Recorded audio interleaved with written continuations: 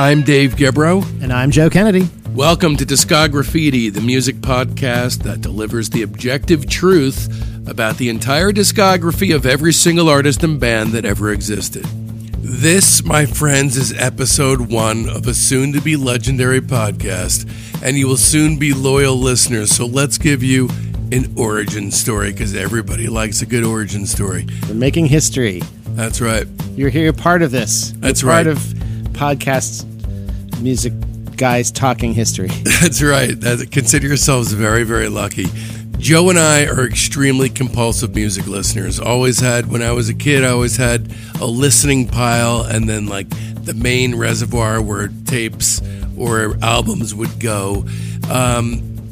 We know each other a really long time. We know each other 30 plus years now? Yeah, 30 plus years. Yeah. So as things have developed in my listening tastes, I've developed what we both refer to as trawls. Mm-hmm. I would take an artist and actually in my free time, this is how I spent my free time, read up on an artist's chronological history as I was listening to it intently. Like I would not even move on to the next record until I was extremely familiar with it.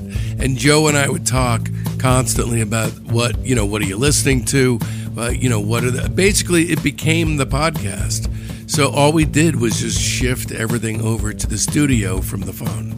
Yeah, I mean, these are kind of conversations we're having anyway. Until now, I would not do these trawls. I would not do I have a more pick and choose kind of piecemeal approach to listening to stuff. But since we've started doing this now, it is completely upended way that you listen to music. I've been roped in. That's right. To the format. How does it feel? It's pretty good. Yeah, it's interesting, right? Yeah, it's part of the exercise is like listening to things that I would normally just get a few tracks in and be like, oh man, I can't deal, and just and move on to something else. So the coolest part of this whole thing is that when you get a sense of an artist or a band's overall arc, it's a way different feeling than if you're just listening to a record. You get a true sense of an artist's career. Yeah, and it forces you to kind of stick with things that you might. I think that's kind of what I was getting at just a minute ago. I think it's a lot of things I would maybe pull. I would pull the eject button. Right. Get out. Sticking around. I think I've discovered some cool stuff that I may have passed up. So, but there's certain sections of certain bands that are just harrowing to get through. Well, but those are the price ones where pay. Some of the trawls you've done in the past. I'm like, wow, you're really in the rabbit hole of I don't know, whoever it was. But now what's like the most obscure trawl? Like, what's the most unexpected trawl? Unexpected? You usually pick good ones. That's the thing. There was one that you won't invest your time in something that's like one that truly blew me away was Marshall Crenshaw. I could not believe how good he was. Yeah, that's an example of a good one. That was a good one, but there were bad. Sometimes you would report back to me on you being in some late phase. Yeah, I mean the very last Genesis album with that weird other guy singing. Yeah, stick in there all the way through. I stuck there all the way through. I didn't even give up on I Can't Dance. Well, that's what we're doing now. That's what we're doing now with you guys, and that's basically the concept of Discograffiti. Today we'll be turning the metaphorical spray cans on the legendary Pink Floyd. Yummy. Ballroom provocateurs, whimsical psychedelic freaks turned beer-swilling architecture students. Moralizing bores. Yes, exactly.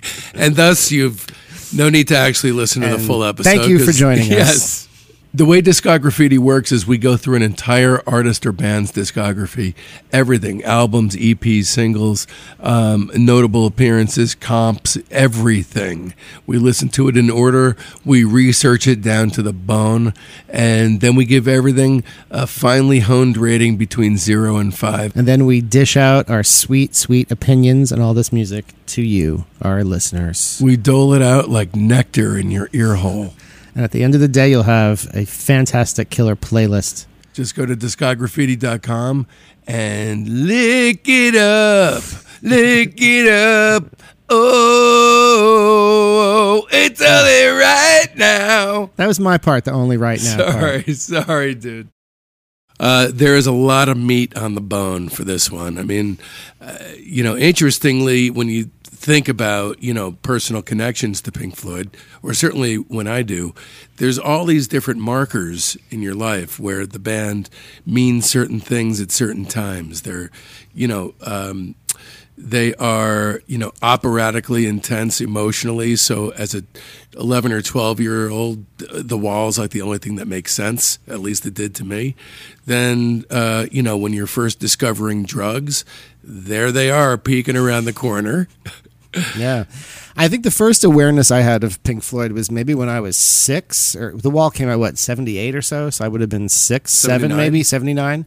And hearing Another Brick in the Wall on the radio, it was kind of ubiquitous on the radio in those days. And even as a small child with no real context for it, it was disturbing. It was kind of a disturbing, haunting memory of mine as a child hearing that. So right out of the gate, the first awareness I ever had of Pink Floyd existing was that it was this kind of dark, disturbing music. But cartoony.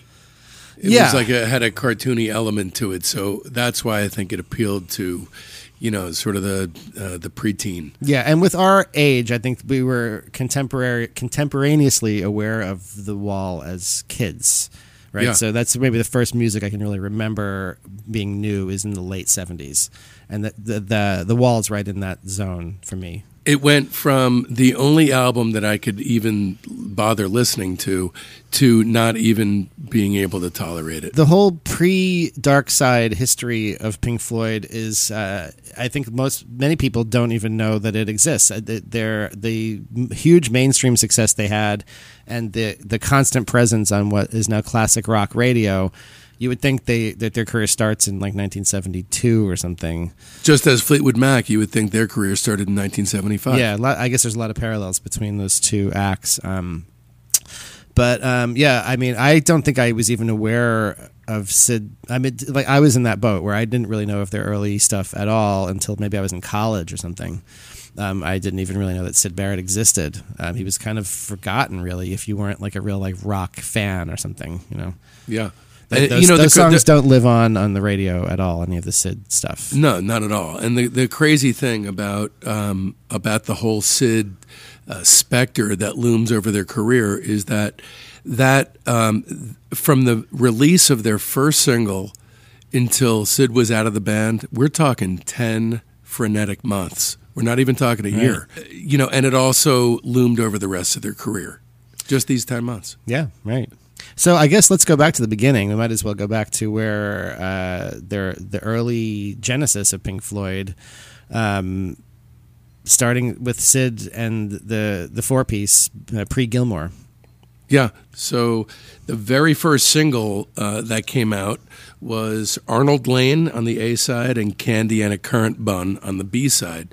Now I'm going to demarcate dates during this time to kind of guide us through because it's pretty intense, the roller coaster ride they go on.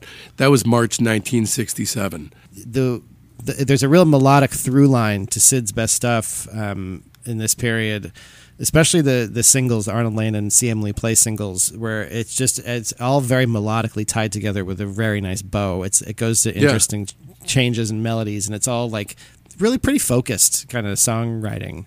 Yeah, and the sort of not necessarily unfocused, but demented and deranged stuff is all very finely put together. So it's not unspooling into complete madness quite yet. Yeah, and the scene they're coming from and the circumstances. I mean, it's 1967. They had kind of been around playing I think of them as their ballroom years. They would play these kind of happenings of shows. It's everyone's on drugs.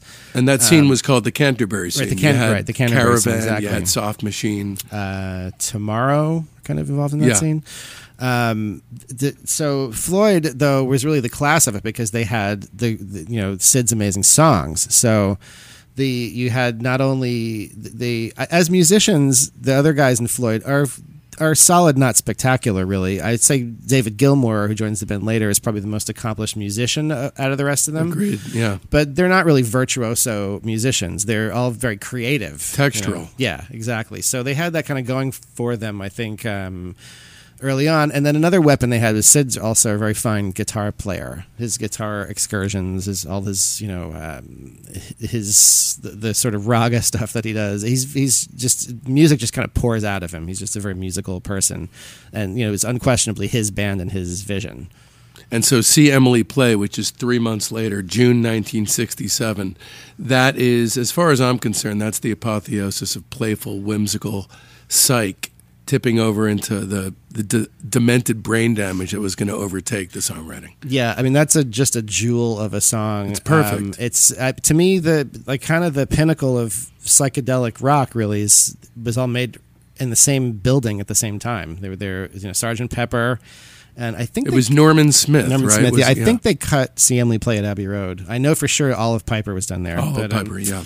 But they really nailed that, Lewis Carroll, Alice in Wonderland, British whimsical psychedelia. But again, See Emily Play has that exquisite melody. The changes in the melody in that are surprising and very satisfying. So then we have their debut record, The Piper at the Gates of Dawn, which is just insanely good. I mean, this is, unquestionably Sid's record. He wrote every single song on the album except for one, which is easily the worst song on the record. That's Roger Waters' song. Right. That's Take Up Thy Stethoscope and Walk. But aside that, notwithstanding that clownish diversion, the rest of the album is ridiculously good. Yeah, and they were in the fortunate position of they were kind of a low priority. They were on EMI, and they had a lot of notoriety from their live shows. And Piper is kind of a good example. They got some of the sort of ballroom psychedelia, longer form kind of songs. Astronomy, Domine, and Interstellar Overdrive. Right, so really showing off what they could do in that era, which and then also, but mixed in with Sid's little tight, concise little They're so pop tight. songs. They're like, 2 to 3 minutes. The word I keep going back to is focused, because of what happens later. That's the part that gets lost. Like, I think Sid still has the creativity. He still has the kernels of the ideas, but as his brain starts to fry, he starts losing the ability to focus them and finish them. Spoiler alert. Yeah, I mean, but what I love about the album is that there is a foreshadowing. I mean, the end of Bike, it feels like he's predicting his own mental decline. Yeah, it is very much like that. Piper was produced by Norman Smith and was recorded at Abbey Road simultaneously to when Pink Floyd was in Studio One, I think, and the Beatles were definitely in Studio 2 there, doing Sgt. Pepper simultaneously. When Floyd started making Piper, the Beatles were finishing Sgt. Pepper, and by the time Floyd finished mixing the album, by the time it was complete, the Beatles had already moved on to making Magical Mystery Tour. Oh my God. Yeah. Wow. So this is all happening the same time in the same building, like literally down the hall. Norman Smith, who produced, was a Beatles engineer and had worked with them a lot, I guess, on days when Jeff, or maybe he was second engineer to Jeff Emmerich, but he was in the mix of the white lab coat guys at Abbey Road. And it sounds pretty radically different from the Beatles albums, which the Beatles albums really kind of preceding that, Rubber Soul, Revolver. I guess Revolver was the one immediately before it. Those are kind of very punchy, present, kind of in-your-face kind of albums. And the way that they're all recorded with close miking, Piper sounds kind of distant and celestial. It doesn't really have that sound at all, and I think that was a conscious decision on the part of the producers. Even though they're using the same equipment that the Beatles are using, it doesn't really sound like those records. They really wanted to get that ballroom sound, I think. And I think the main reason it's not known barely at all in America is not any kind of revisionism of history, but it's so British. It's in the same way that there's no way that the Kinks or the Village Green Preservation Society ever would have made a splash here. There's also nothing, I mean, the two preceding singles are more singles, than anything that was on Piper. Piper was really, there's nothing really on you that screams out like this is going to be a radio single. There is absolutely no question this is a 5-star record. It is a masterpiece from beginning to end. If you're not familiar with it, especially if you're a Pink Floyd fan and you're not familiar with this, you have to spend some time with this record. Yeah, easy 5 stars on this one. I think it's not just in its own right. It's an exemplar of the style of psychedelia. It's a high watermark of a whole genre. I'm a big psychedelia fan, so I'm kind of a sucker for the genre. Mm-hmm. But I would have to say this is one of my 50 favorite albums of all time. I have no idea about what number, but it's way up there. Yeah, definite 5 stars on this one. That is the summer of love for them, is basically, riding on, Piper being released, and Sid took a tremendous amount of acid from the recollections of everyone who was there at the time. It was basically a daily thing, and it was very unhealthy and not good. I mean, it wasn't. From what I've read, it sounds like it was a very harrowing experience, one that he just couldn't fight his way out of. And then when you kind of check back in on where he is musically, that is, it's August 1967, and Sid has written a song that Pink Floyd has recorded called "Scream Thy Last Scream." And it's insane sounding. It almost sounds like metal. It's unhinged. And isn't that, I believe it's Nick Mason doing the vocal on that one. Mm-hmm. It wound up not being a released single. And then as they go into the fall of 1967, you have another unreleased single, this one called Vegetable Man, which is sort of a song-length attempt at complete and utter self-effacement. Mm-hmm. The obliteration of the self. I mean, he's looking at himself and he looks like an idiot to himself. Yeah, neither of those are really kind of fun listens. They're definitely interesting to check out, but crucial. Yeah, it's definitely interesting to see where he's headed and to see the development. They don't really kind of again, like I was saying before, he's losing that ability to really tie it together and make it kind of work. It's more kind of stream of consciousness kind of thing. I disagree with you. I think "Scream Thy Last Scream" is a very intense, powerful piece of songwriting. I never thought "Vegetable Man" was as good, but lyrically, it's so striking that I almost see it as a diary entry more than a song. Mm-hmm. Yeah. But they're definitely, if you think Dark Side of the Moon is an adept document of the process of going mad, then you have not heard these two songs. And so moving along after... It's like actual going mad. It's actual going mad. It's not as prettily packaged. So Vegetable Man was October 67. Then the next actual single that was released was the month following. In November, you have Apples and Oranges on the A side and Paint Box on the B side. And I like that single. It's a cool single. And it's also, during this particular trawl for Discograffiti, I found that it was telling that his attempt to be commercial, which it sounds like what this single is, it sounds like broken down, disassembled pieces of Beach Boys songs that were haphazardly thrown together, and yet it's still good. This is the last Barrett single. Right. They were kind of in the position through all of Piper, really and even beyond Sid's departure, where it was the time in the music industry where the suits who were running things didn't really know what rock music and psychedelia was. So they were just like, you kids just do whatever. We're not going to get involved too much. So they really had no micromanaging. They were just kind of allowed to make whatever they wanted. And I think even Norman Smith had a pretty hands-off approach with them, just let them do their thing. And that's still kind of continuing through this single. That's a pretty weird single. It's definitely not something you would think that's the suits are going to be super psyched about putting out, but they just don't know what they have. So they're like, yeah, at that point, they had a lot of freedom. It was just like with films at that time. I think the suits were throwing their hands up and they said, I guess we don't know. We have no idea. So we'll let the lunatics run the asylum. It was a brief window, a brief, glorious window. Yeah.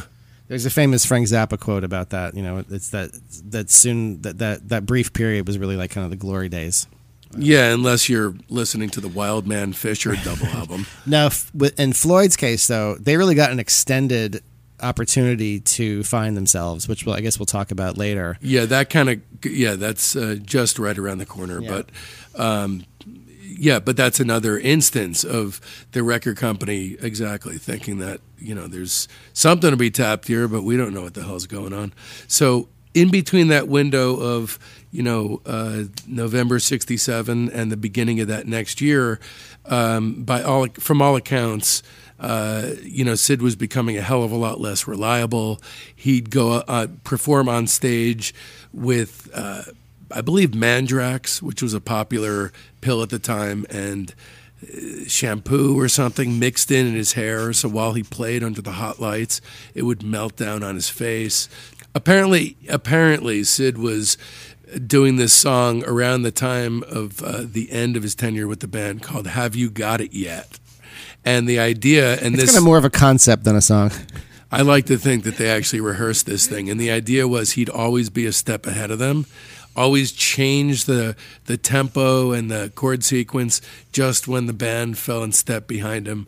And that sort of pointed the way, I think, to these guys just saying, we got to fucking chop the head off this giant. I wonder how long they went with that before they said, fuck this. Stop trying to guess what he was going to do next. Well, they certainly didn't go past early January 1968, which is...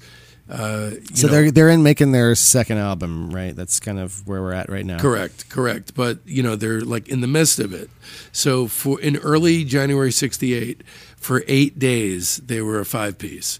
And the idea initially was Sid was going to be their Brian Wilson, their brain damaged guy who just churns out the music from his living room. The fifth piece being David Gilmour has now joined the party. But what actually wound up happening was, famously on January 26, 1968, all the guys were together. They were on their way to Sid's house, apparently, or maybe they hadn't even driven off to pick him up yet. And they just decided to not pick him up for a gig. And that was it. And then from then on, the beer-drinking architecture students were at the helm. Right. And so they had done a little bit of recording with him. I want to say something like a quarter of Saucerful of Secrets has Sid on it. Is that about right? So it's Jug Band Blues, and then he plays on the title track. Right. But before we go into Saucerful, what I'd love to do is follow the Sid trail until it ends and then backtrack. Okay. So, pretty soon after Barrett was just unceremoniously, not even kicked out of the band, but just left out of the band. They ghosted him. So he came out with 2 bona fide solo records, The Madcap Laughs, which was produced by David Gilmour, and he apparently retrospectively feels terrible about the way he assembled it because it underscored the breaking down of that focus that you were talking about before, Joe. Mm-hmm. Yeah, so Barrett is first, right? Madcap Laughs is first.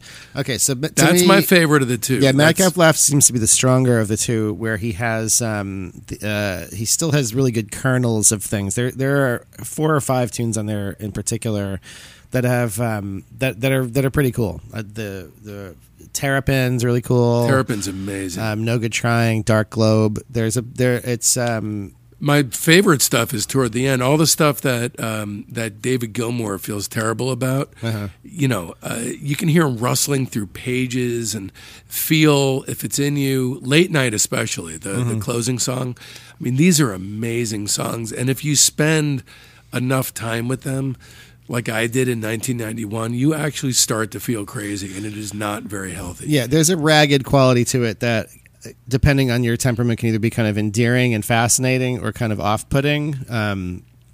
There's an air of unfinishedness about all of it. There's a kind of even the songs more Madcap Laughs. Yeah, the songs different. Yeah, the songs where there's a full band playing, you kind of get the idea they don't really know the song very well. There seems like some flubbed chord changes, and it's like, okay, that's as good as we're going to get it. Sort of. There's rough edges all around it for sure. And again, entrenched in the Canterbury thing, so you have Soft Machine guys backing him up on Madcap Laughs. Then Barrett is not, I find, quite as consistent, but the highs are very high because you have Baby Lemonade. Yeah, Gigolo Ant. Right, Gigolo Ant. You have Dominoes is excellent.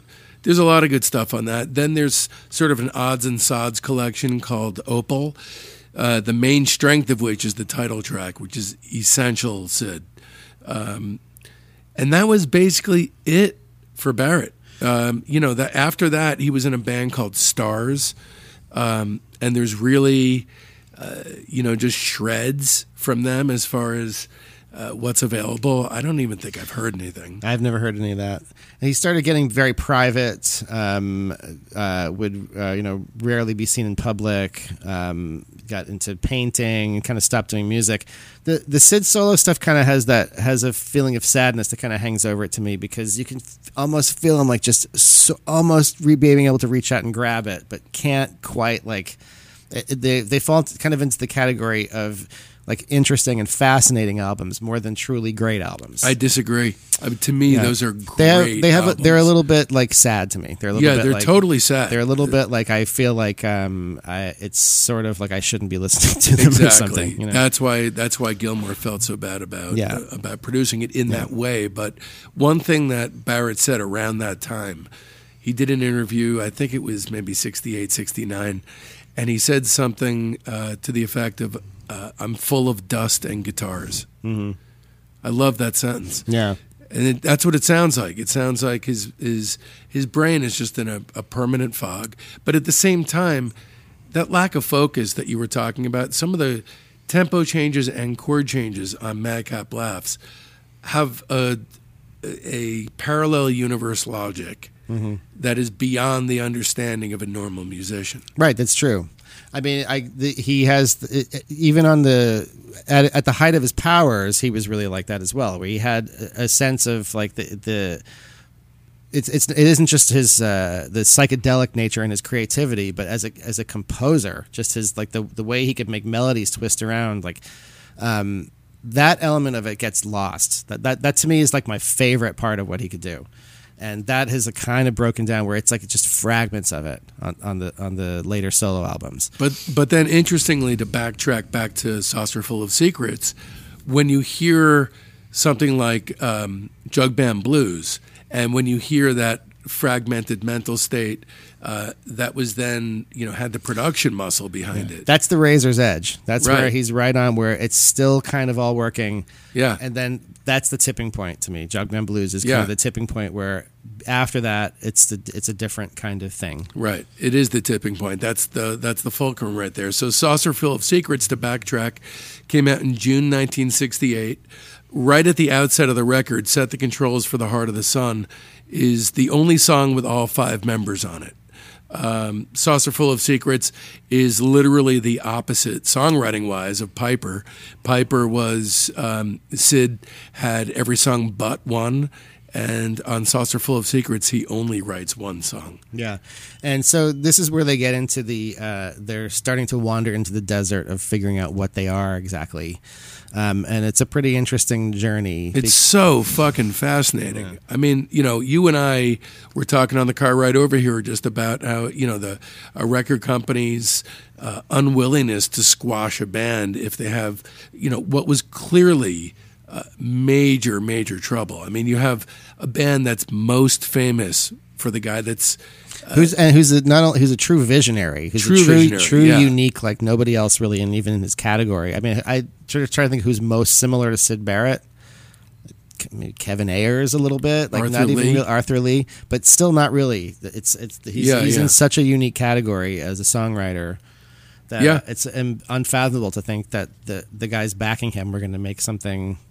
And then to turn into what it did is. I mean, these guys would probably have been the first to admit that they were not visionaries. In fact, the management team behind Pink Floyd, when Sid was left out, they went with Sid.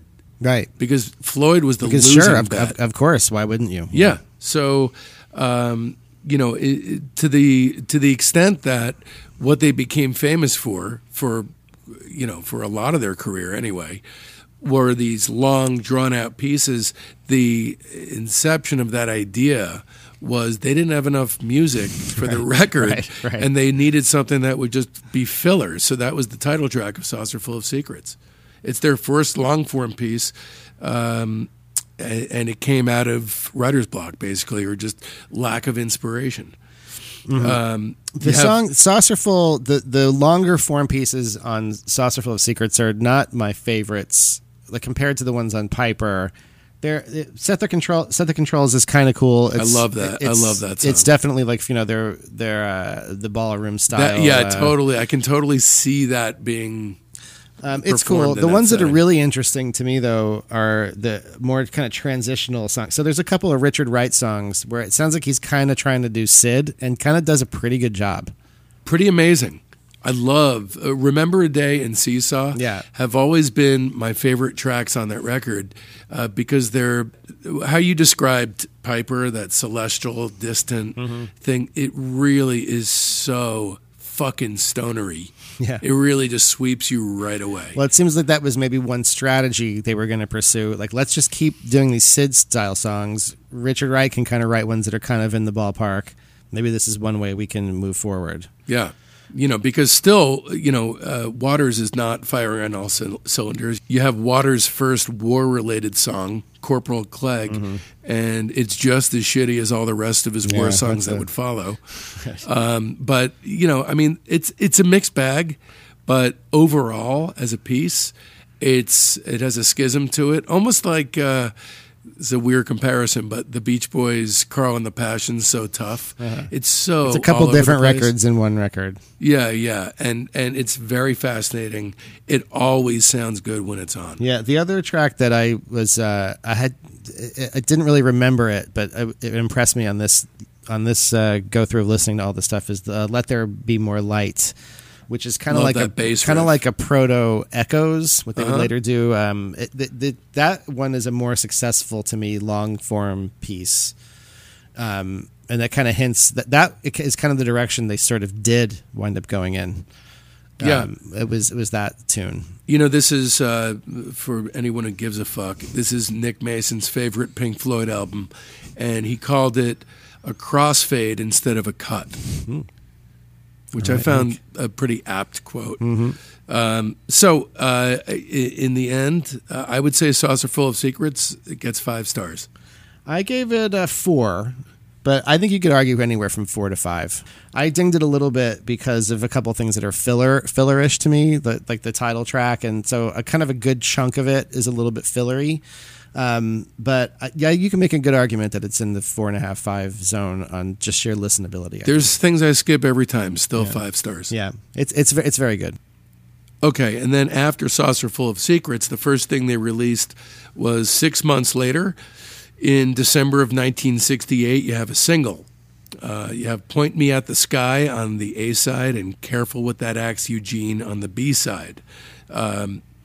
And then, in a cool little twist, the character of Eugene appears on the A side, and of course, that's who they're singing about on the flip. This is a great little song, again, stuck in that mid-period of, wandering around, bumping into walls, trying to find out who the hell they were. Yeah, cool single. I think it shows the evolution of it. They're still kind of finding their way, and there's a lot of kind of stops and starts at this phase of their career where they're kind of doing projects that aren't really like an album per se. They're kind of these weird, like they do a bunch of soundtracks and art installation, and then like, there's that like weird double alive / studio albums, and then the Roger Waters collaboration with Ron Geeson. Yeah, the guy's name. The Body. It's called. Yeah, I think that's the only thing I haven't heard from the classic Floyd That's era. the same guy that did, well, we'll get to him later. I have a whole thing about Ron Geeson. Oh, sweet. I don't have to take Ambien. So, during this time, I can't, this is endlessly fascinating to me because it's so very much the opposite these days. But from 1968 to 1971, they were allowed to stumble around and they had total freedom and liberty to find out who they were. And it's just so funny because it is so antithetical to what how things have turned out to be in the music industry. But the two bands I think of are Pink Floyd and Fleetwood Mac. And the Fleetwood Mac middle period is sonically very related to the Floyd middle period. It's like if you don't really know what kind of songs you want to write, then you really got to slather on the reverb and hope for some atmosphere to magically touch your tracks. Yeah, and then they came out of it in completely opposite directions, and then both went on to being massively huge. Right. Fleetwood Mac with personnel changes, and Floyd just with basically constant evolution. They kind of took different paths to get there. Right. So after that single at the end of 68, we enter 1969 with the soundtrack for the movie More. And this one's kind of a lesser effort. And it is kind of, there's a bunch of stuff on it that kind of is what it sounds like, which is them just jamming in front of a screen with movie scenes that they're scoring. Right, and that's literally what they were doing, is just jamming. Yeah. I think a lot of this stuff was actually first pass. This is the first album without Barrett. It's the first full album without him. And it's Barbet Schroeder's directorial debut. Have not seen the movie. Gilmour sings everything on the record, and his voice, his calming tones definitely characterize this time in the band's history. Yeah, and this is another one where they're trying a lot of stuff here. There's some kind of hard rock moments on it. It's kind Nile of song. Yeah, it's known kind of mostly as like their folk rock album, and there is a lot of like acoustic stuff in that vein, which was a new sound for them, really. There's the Roger Waters thing, Cymbeline. That's kind of a highlight. Green is the color I love. Yeah, and then there some of the more atmospheric things. Like there's the one song, Cirrus Minor. It's kind of like it's not really a super essential track, but it's kind of primordial Floyd, atmospheric, eerie. There's like birds chirping on it. This is, I love More. It's a very inconsequential piece of work. Yeah. But at the end of the day, I'd have to say I'd give it a solid 3.5 stars. That's what I gave it. I gave it 3.5 as well. It's just one long piece of tangential drift. Yeah, and you can edit it into a little, 5 or 6 song playlist. That's pretty nice. And there's the quality to all this early Floyd stuff that is, there a lot of their stuff has been just, you've been bombarded with it on classic rock radio, pretty much from everything Dark Side on. Mm-hmm. It's like you've heard those songs as many times as you've heard like Taking Care of Business or something, and I think that takes a lot of the shine off some of those songs. No, it's nobody's fault. It's just the sheer repetition of it, But these early Floyd records, all the way up, I think even through metal, you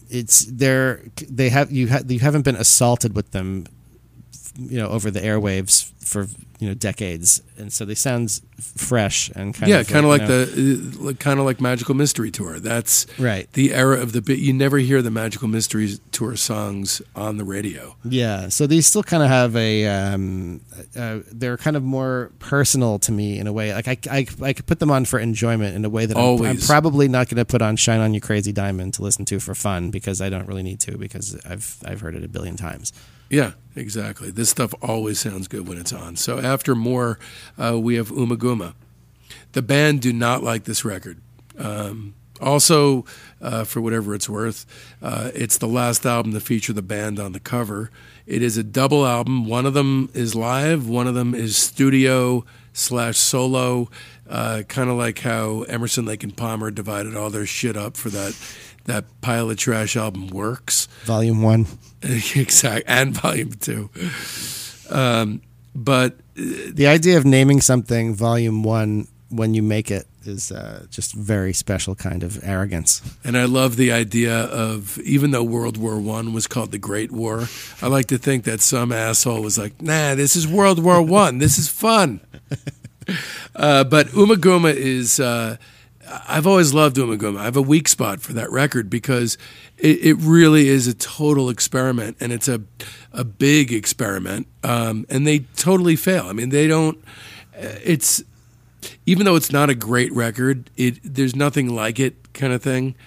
Some of it works, some of it doesn't.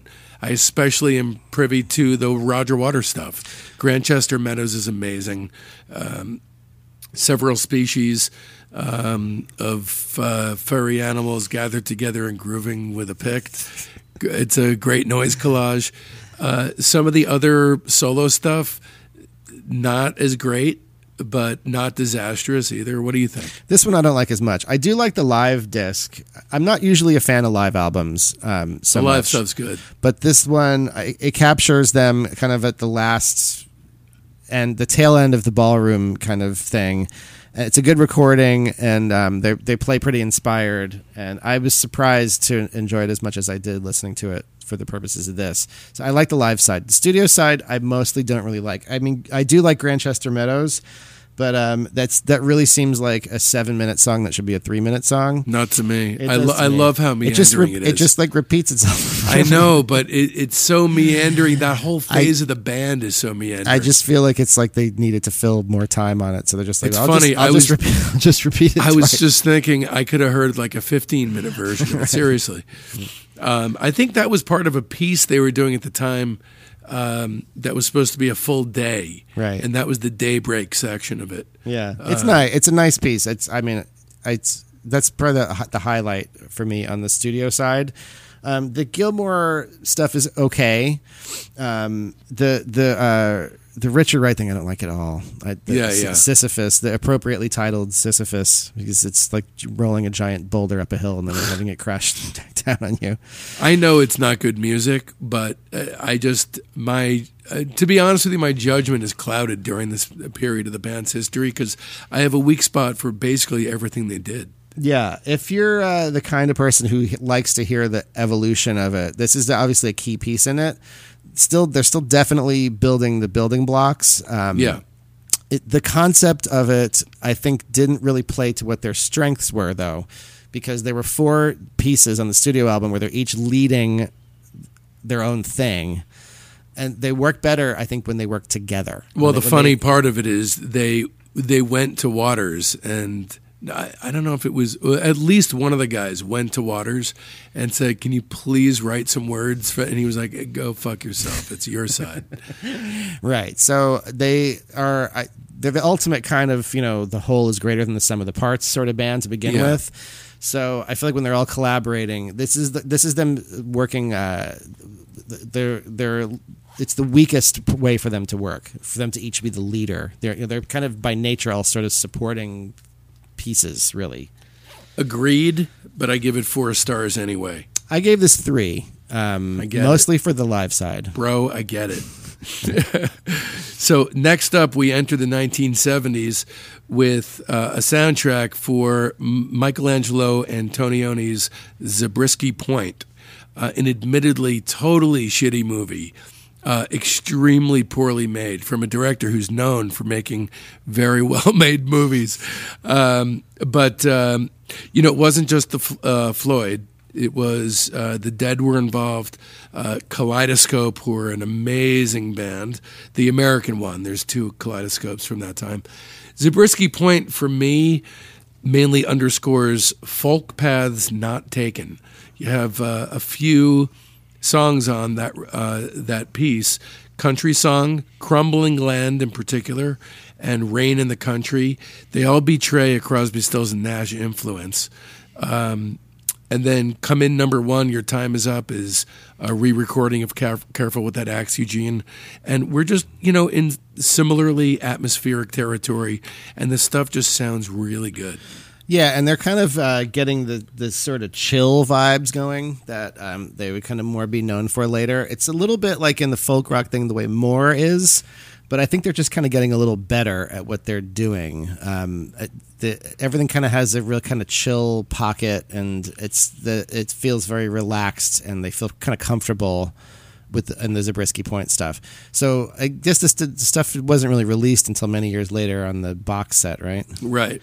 So it's kind of widely bootlegged. Right. So there's all kinds of bonus tracks on that and things like that. But this is not a major piece of work for them.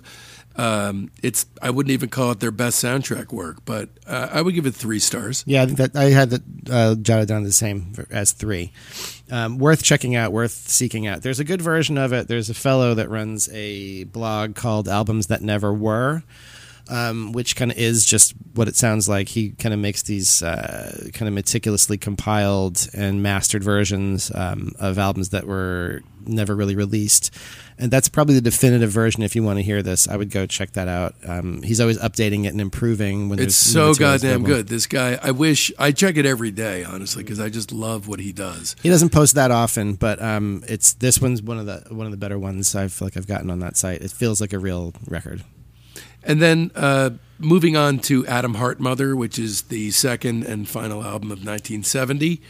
Adam Hartmother is an interesting hybrid. The album's concept is similar to Ummagumma in that it features the full band in the first half with a thick blanket of symphonic sodomy just straddling the entire goddamn thing and overtaking it, and then focuses on individual members in the second half. Side 1 is a piece of shit, and side 2 is a masterpiece.